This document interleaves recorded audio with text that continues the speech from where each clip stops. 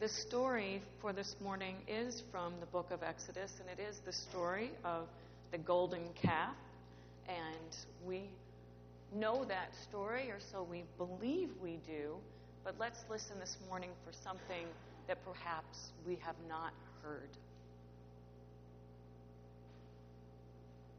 When the people saw that Moses was delayed to come down from the mountain, the people gathered around Aaron and said to him, "Come, make gods for us, who shall go before us. As for this Moses, the man who brought us out of the land of Egypt, we do not know what has become of him." Aaron said to them, "Take off the gold rings that are on the ears of your wives, your sons, and your daughters, and bring them to me." So all the people took off the gold rings from their ears and brought them to Aaron. He took the gold from them, formed it into a mold, and cast the image of a calf. And they said, "These are your gods, O Israel, who brought you up from the land of Egypt." When Aaron saw this, he built an altar before it, and Aaron made proclamation and said, "Tomorrow shall be a festival to the Lord." They rose early the next day and offered burnt offerings and brought sacrifices of well-being, and the people sat down to eat and drink, and they rose up to revel. The Lord said to Moses, "Go down at once. Your people, whom you brought out of the land of Egypt, have acted perversely. They have been quick to turn aside from the way that I commanded them. They have cast for themselves an image of a calf and have worshipped it and sacrificed to it, and said, 'These are your gods, O Israel, who brought you out of the land of Egypt.' The Lord said to Moses, 'I have seen this people, how stiff-necked they are. Now let me alone, so that my wrath may burn hot against them, and I may consume them, and of you I will make a great nation.' But Moses implored the Lord and said, 'O Lord, why does your wrath burn hot against your people, whom you brought out of the land of Egypt with great power and a mighty hand? Why should the Egyptians say, it was with evil intent that God brought them out to kill them in the mountains and to consume them from the face of the earth? Turn from your fierce wrath. Change your mind and do not bring disaster upon your people.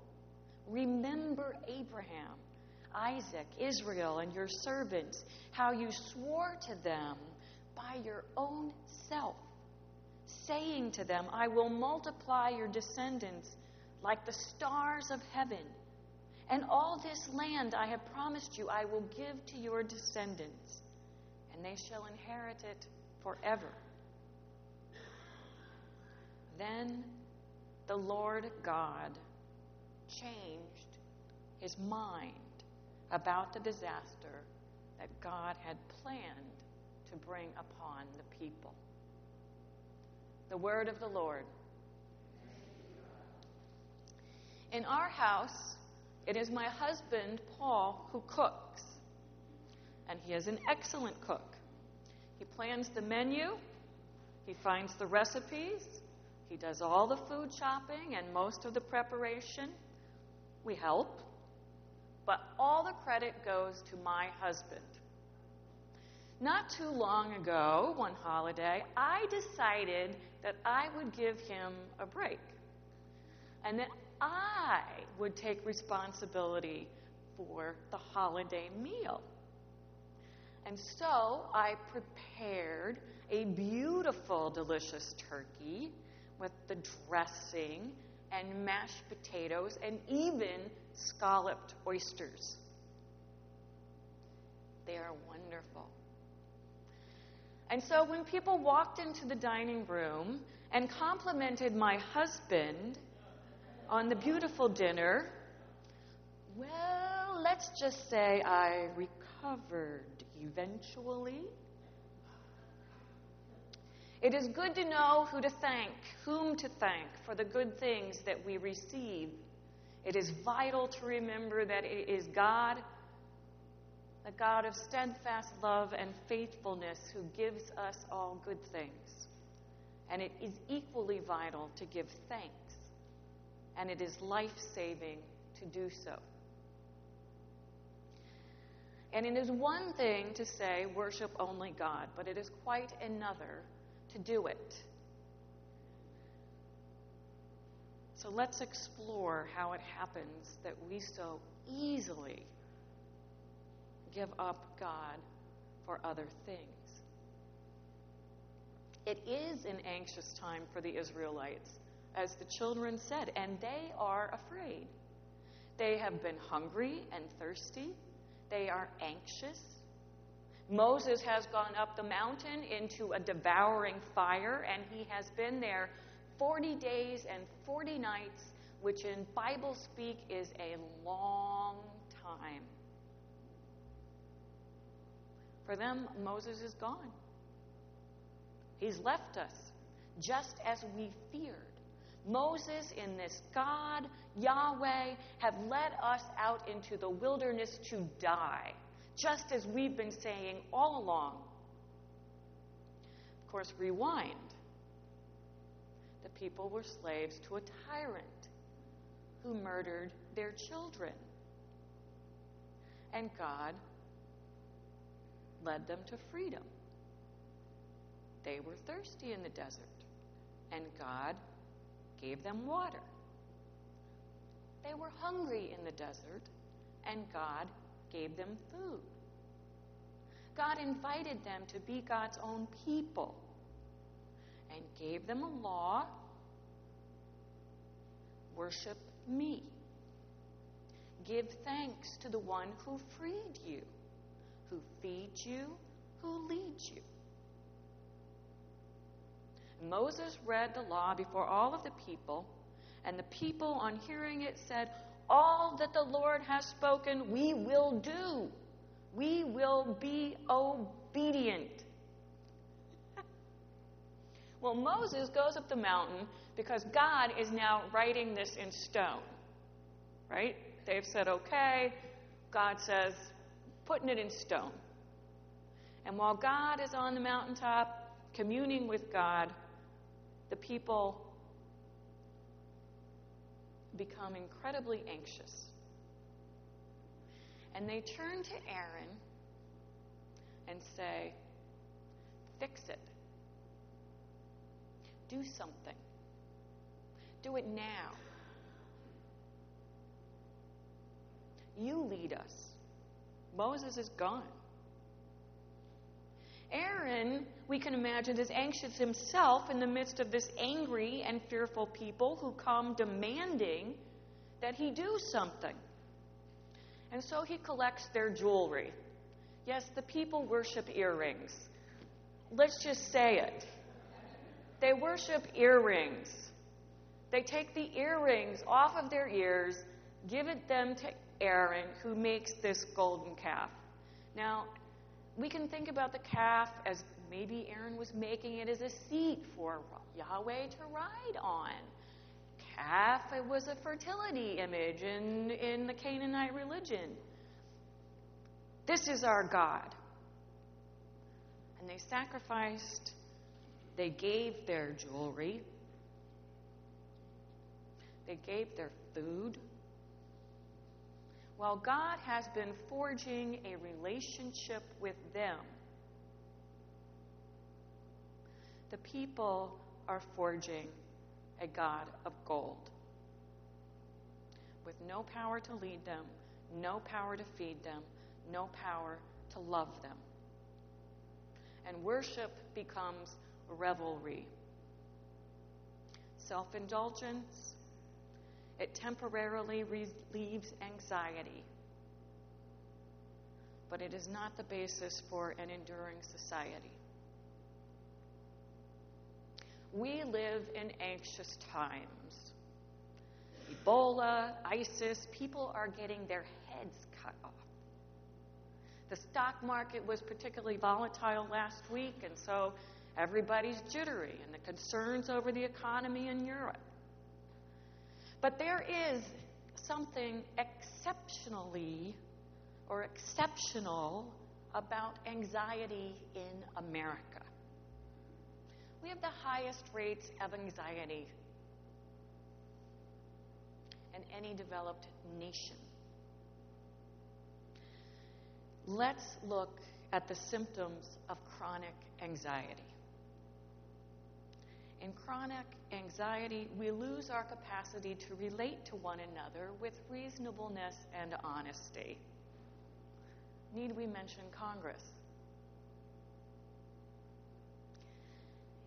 Chronic anxiety, there's a high level of reactivity to perceived threats. Take Ferguson. There are exaggerated fears of insecurity. We are constantly told we do not have enough, we are not good enough, we are not beautiful enough, that there is always more. If we want to be happy, we must work harder to be successful, and then we will be happy. And the tyranny doesn't stop. Work hard, be successful, be safe, be secure, get successful, reach those goals. But now there's a new goal, and it is never safe. And there's more and more anxiety and fear, and it's self-concern. Can anybody relate to that? Anybody? So how do we break it? Let's look at Moses.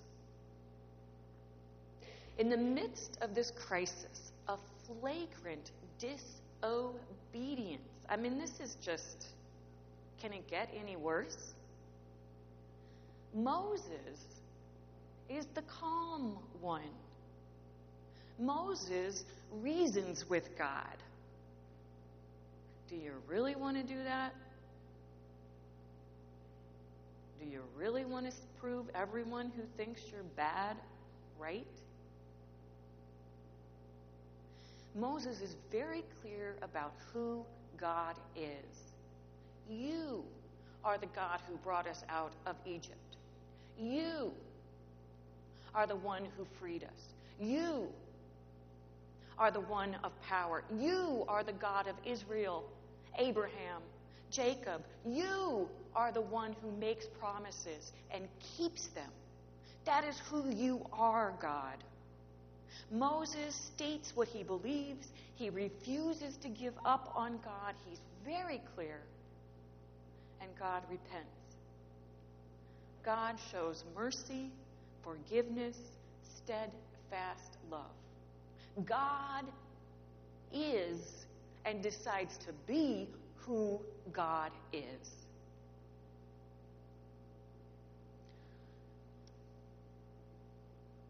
As people of faith, we must know who we are and who we worship and who sets us free and has the power to set us free from the worst tyranny. God's compassion, God's ways, compassion has power to free us from our fears that make us slaves of violence and success, the gods that kill us. And it is vitally important that we be clear about who gives us good things, who we are to thank. There is a being of love greater than us.